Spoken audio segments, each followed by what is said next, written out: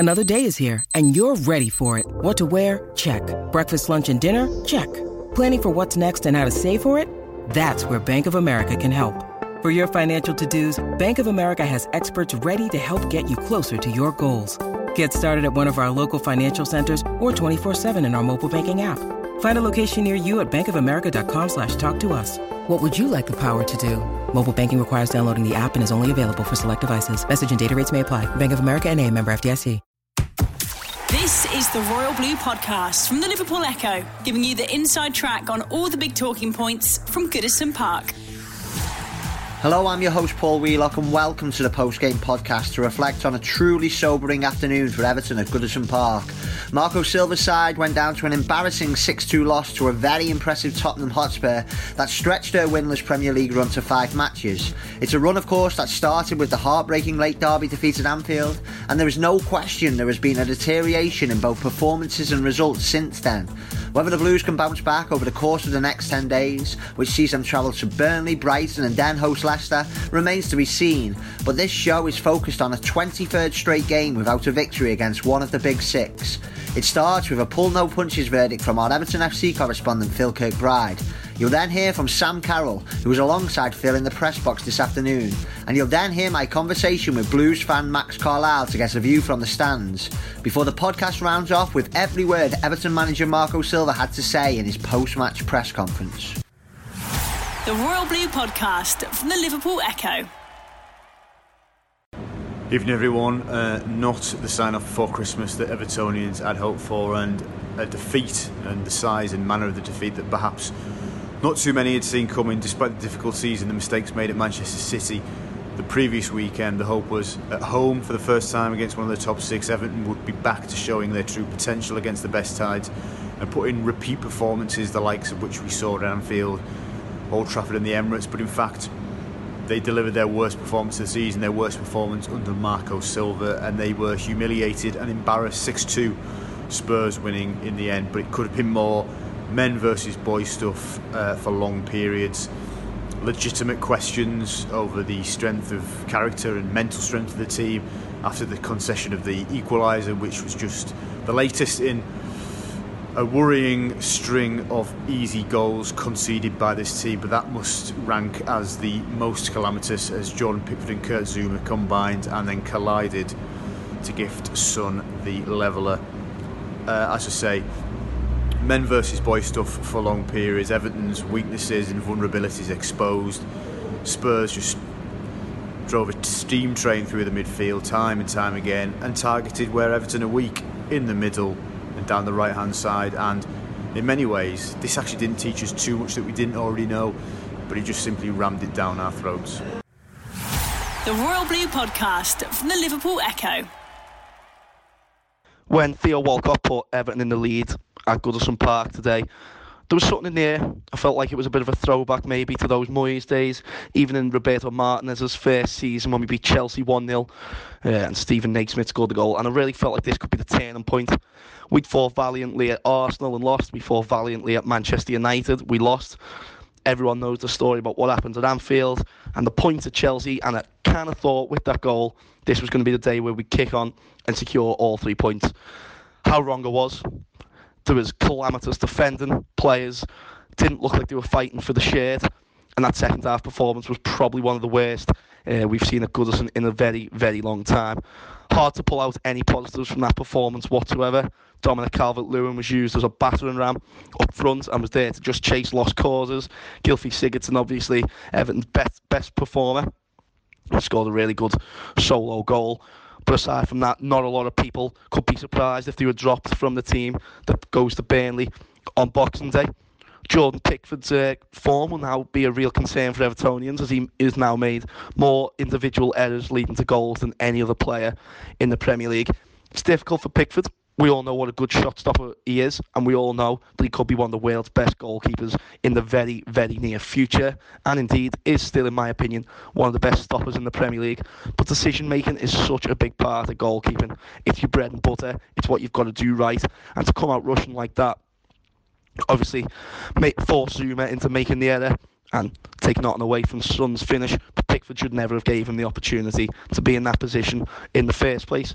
Seamus Coleman, there's been worries about him all season, but I kind of had the impression that he'd come through it, that we'd see the Coleman of old once he found his feet after such a long layoff last season and after an injury earlier on this term. But the more it goes on, the more it looks like Seamus really is struggling to find the form that made him such a fan hero in recent years. Obviously, the difficulty for Marco Silva is putting John Joe Kenny in. Does Kenny offer anything more than Coleman, even on this form? It's difficult to say, but a very good point made by my fellow Everton correspondent Phil Kirkbride after the game was that Everton's left-hand side was a real big concern, and one of the first things that Marcel Brands and Marco Silva done in the summer was to bring in Lucas Dean and Richarlison, and we've seen a real instant impact on that left side. Today, Theo Walcott, aside from his goal, looked to struggle, moving backwards and helping Coleman, and Son Heung-min looked in a totally different world, another realm, another galaxy to Seamus Coleman. Okay, the Irishman wasn't helped, they were targeting him, they were doubling, tripling up on him. But for him, probably the lowest point of his Everton career. Michael Keane, probably on the whole scale of things, a little bit better than Zuma, but this was still a real worrying performance from the defensive duo, especially following on from Yerry Mina's individual errors against Manchester City last week. I wrote through my player ratings after the game. I think it was Zuma's worst performance in an Everton shirt, while only Lucas Dean came out with any credibility at all. Now we've got to look towards the midfield and hope that Andre Gomez and Idrissa Gana Gueye are fit for the trip to Burnley on Boxing Day. You know, when Tom Davies and Morgan Schneiderlin were paired together for the final stage of the game, with absolutely no disrespect to the two of them, they were up against a world-class opposition and some world-class midfielders, but you really just didn't get that sense of confidence that you do when we've seen Gomez and Gueye in top form. So we're going to have to really hope that they're fit again. Now, It's up to the players. It's up to Marco Silva. They've really got to bounce back. Burnley are in the relegation zone. We must remember Burnley are not playing good football, and a defeat really would make this a little bit more than a concern. I don't think it's anywhere near a crisis, but we absolutely need 3 points at Burnley. We must avoid defeat if we can't get those 3 points, and we really need to turn in a big performance. A disappointing night at Goodison Park, an embarrassing night at Goodison Park, and a pathetic night at Goodison Park. Just some of the words you could probably throw out there. But it's a season in transition. It's a project that I think all the fans are still well and truly behind. But this game has got to be put to bed sooner rather than later, and only victories can do that. The Royal Blue Podcast from the Liverpool Echo. Well, hi Max, thanks very much for joining me on the post-game podcast and on this show in particular. How do you describe what you've just witnessed at Goodison this afternoon? Hi Paul, mate. If I could pick words to describe it, it looked like a Tottenham Hotspur training session at times. I think coming into the game, I expected us to get beat. Tottenham are, they're on a really good wave of momentum at the minute, obviously. Doing well in the league, got through in Europe. We're still inevitably suffering this hangover following that Merseyside derby loss. And, on paper, it just looked like they were going to beat us. In terms of, obviously, I think it's going to be up in air now about Mauricio Pochettino, where he's going to go, obviously, with Man United looming. But he, out of all the other managers of top six sides, has been there longest. I think he's been there near 5 years now. And that Tottenham side looked like a team that had really bought into his philosophy. They played with conviction, they were aggressive. They looked physically a lot more dominant than we did. We did look like a side that had just been under management for 6-7 months, and that showed. We were really timid and conservative in our closing down, which I thought we should have done a lot better in. I think something that you need to point out as well, we were 1-0 up there. Yeah. We took the lead. Obviously Dominic Calvert-Lewin scores that header, which is with a judge for a push. I'm not 100% sure. I think so. I think it was. I think that's what the ref said. Yeah, so obviously you have that, and then I think it was a really quick turnaround by the time they were 2-1 up, and I think as soon as they found their groove, as I say, it looked like a training session. It was disappointing, but we've got a lot of games coming up really soon, so we've got to bounce back.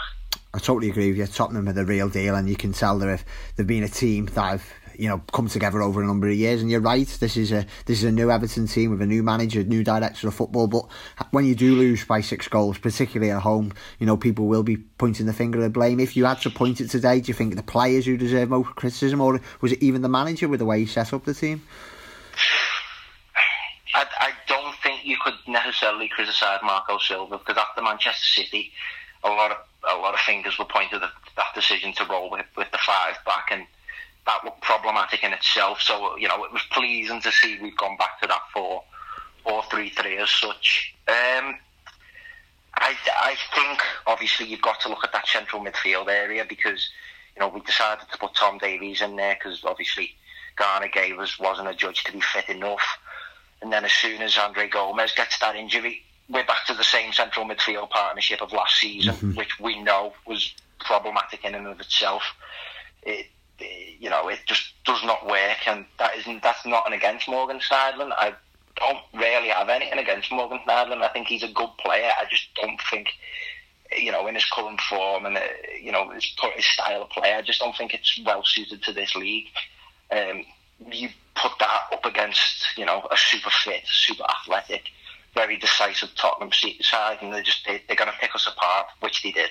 Yeah, you mentioned earlier when we were speaking about the Merseyside derby defeat, and as we said before we press record on this conversation, we did Ian Crowley from the Gladys Street podcast, I think before the Cardiff game. Everton won that one to continue the good run in form, went into the derby, played well in the derby, but ever since that last minute winner for Liverpool, it's totally unravelled. Why has that been the case, do you think? And it's a funny one, because you don't want it to be that Everton mentality, which we just seem to be our own worst enemy, because that performance against Liverpool, by all accounts, wasn't the worst. You just look at obviously that the Cardiff performance wasn't pretty, although we did get over the line, and then the 2 games after that is where I think that's where the real criticism comes in. Newcastle United at home, Watford at home. That should be 6 points in the bag, particularly if we do want to sort these European places. You drop points on games like those, then you have runs like Manchester City away and the red-hot Tottenham team coming to Goodison. You need to take your chances when they come, and that's something that we haven't done as of late, and particularly again to concede 6 at home. And after the mistake that Pickford made, I'm sure a few fingers will be pointed that way as well. But, as I said earlier, we have, what have we got now? Burnley on the 26th, Brighton on the 29th, and Leicester on the 1st. We've got the opportunities to turn it around. We just got to change our perception and see it as the opportunity to bounce back. Agreed. A lot of it this season is about patience and having perspective, because it is a long-term project, to use kind of like the new footballing parlance. But are you a bit worried at the moment? Because you mentioned, before the Cardiff-Liverpool game, you're looking at the European places, but now, don't get a good result against your Burnley and Brightons, do you start looking over your shoulder a little bit? No, of course. I think you're spot on with saying that. I don't know, this season's quite a funny one, because with obviously the state that Manchester United are in currently, I know they've obviously got that big win against Cardiff under new management yesterday, but still they're not all that. Arsenal are dropping points here and there, Chelsea are dropping points here and there. If ever there was a better time for us to really seize that moment, this season, unfortunately for us, it is a season of transition. As you say, that Cardiff game, it was all fine and rosy. And I think sometimes you can lose sight of what was in your past. And, last season, you can get any Evertonian off the street and they can just tell you how bad it was. Yeah. So, as you said earlier as well, I don't think we're in any position of real danger. I know we kind of pressed the panic button thinking we were in potential, we were potential candidates for relegation. I don't think we're potential bottom half finishes. I know where are we now at the moment, 11. But I just feel like if we play the football of earlier on in the season, where we all looked on the same wavelength, and I'm sure we can recover that with given opportunities, then I think we can look a bit more respectable. Do you think he'll have to make changes, or what changes would you make for the Burnley game on Boxing Day? I don't know. Obviously now you've got to consider injuries, which is big pain because, with the congested fixture list, that inevitably you are going to have to dig to your reserves. With Andre Gomez out now as well, I think you're going to have to see James McCarthy coming into the matchday squad. See Benny Baningime. I'm unsure of his current state because I know he was coming off the back of an injury. It wouldn't surprise me if you've seen him included in the matchday squad, because obviously with him, was Ademola Lookman an injury? Do you know it all? I think so. I believe so. Well, I seen it before the game that I think he's pulled out the squad for an injury, but I'm sure either Phil or Sam will confirm later. But yeah, you'd imagine he would have been involved, wouldn't you? Yeah, exactly. And you take him away from that bench, it doesn't look like it could change a game. Bernard doesn't look fully acclimatised to the league yet, which I'm sure he will do at some point in the future. But we're going to have to really dig into the squad now and see if we can get any match winners coming from the bench. Easier said than done, but if the money was there, and I think it might be a case of one in, one out. Marcel Brands has been saying that lately. Yeah. Do you think Silva and Brand should look to do some business, just try and improve a couple of areas if they can in January? Well, it's really tricky, the January market, isn't it? Because inevitably you're going to be paying over the odds for a player that you're unsure whether or not they're going to deliver. I think Brands is saying all the right things in that sense. I know he come out earlier in the week and said, in regards to Hirving Lozano, he wouldn't pay over the odds for a player that's coming from an improved league, which I think is a masterstroke, because if anything, that's driving the asking price down for, in this case, PSV. You want to see new recruitments come in, but given the business plan over the last couple of seasons, I'm trepid in that sense, because I don't want us to spend money willy nilly and not reap any rewards for that. So you've got to be cautious of who's available, because I like seeing Lozano being brought back up, because I feel like he'd be a fantastic acquisition to the squad. But in terms of January markets, you've got to be really careful. The Royal Blue Podcast from the Liverpool Echo.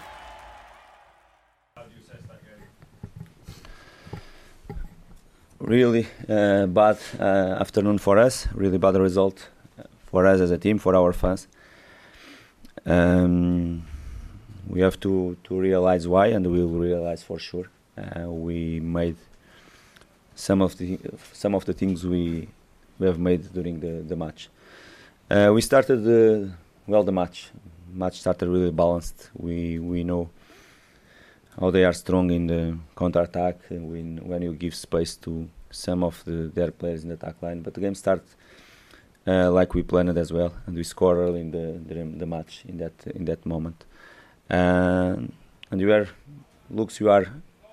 very good on the match as well, with some counter-attacks. Always when you lose the ball, they are strong, but you are in control, and the game was balanced in that moment. We scored the second goal. In my opinion, it's one of the keys as well. Of course, when the result is what's happened this afternoon. Of course, talking about the ref is not my way. I don't like to find excuses as well. But we scored a second, the 2-0, and looks. I didn't see nothing until now. I saw some replays, and I didn't see nothing there. And we scored the second goal. Was the 2-0. Will be really different the match for sure. And after, when with the normal game, tough game for both teams, we made the first mistake during the match as well, with when they equalized, and the game changed completely. We lost many things in our behavior, in our organization, and this level we cannot because we considered the two goals after in moments we were there, we were in a position we can do different. Even half time, I told them we changed something in our behavior, in our tactical behavior as well. I told our players, cannot consider more goals if you want to fight for the different result, because we'll score, and in a normal way we'll score. You will score as well. I told them cannot consider more because it will be important, because we'll score one goal in the game. The result will open again for us to fight to them. And first 2 minutes, the second half, we considered again. Of course, every time they went there, everything was easy to them. And it's something we have to work on and we'll do for sure and pass to our players. Why? Because our aggressiveness in our defensive moment, and I'm not talking just about our defensive, our back line. We as a team, we don't put the enough aggressiveness in the match to block them, because in many moments we were in a position we can do really different. When the team loses that heavily and you can see goal after goal after goal, do you have to question the character of them, some of them? I don't use the word give up, but you understand they kind of collapsed. Is that fair to say? I understand with your question, of course, and like you know, and like you expect as well. Everything what I can say for my players, for our players, I will say there inside our dressing room. And it's fair to say that you would have been unhappy with goal after goal after goal kept going in, and they didn't be a bit more streetwise, be a bit more acute to stop it. No, we have to be more smart, like I told you before, and I don't have problems because I already told them as well. You have to be more aggressive. In football, not just against this type of team. In football in general, you have to be more aggressive if you want to do the right things, if you want to compete really in high level. You already did this season many times. It's not something new for us. It's just in this way you can compete, you can keep together our squad. And in some moments the game, more in the second half, we didn't see that. And this is the truth. I already told them. We'll play quick next match. We have to keep together, work together, and to realize why you achieve good results before, because we work as a team and all together. Marco, your goalkeeper's had a couple of high-profile mistakes recently. Are you confident he can get over that and return to his earlier form? It's our job. We have to do, not just with Jordan, with all of them, but of course our job is to give them conditions and to give them the feedback, and this type of things doesn't happen and again. It's something is happened more with our team in the last matches as well, but it's something you have the quality to give them the feedback to don't happen again. We have to work on that and work hard to improve this type of things. You've been listening to the Royal Blue podcast from the Liverpool Echo.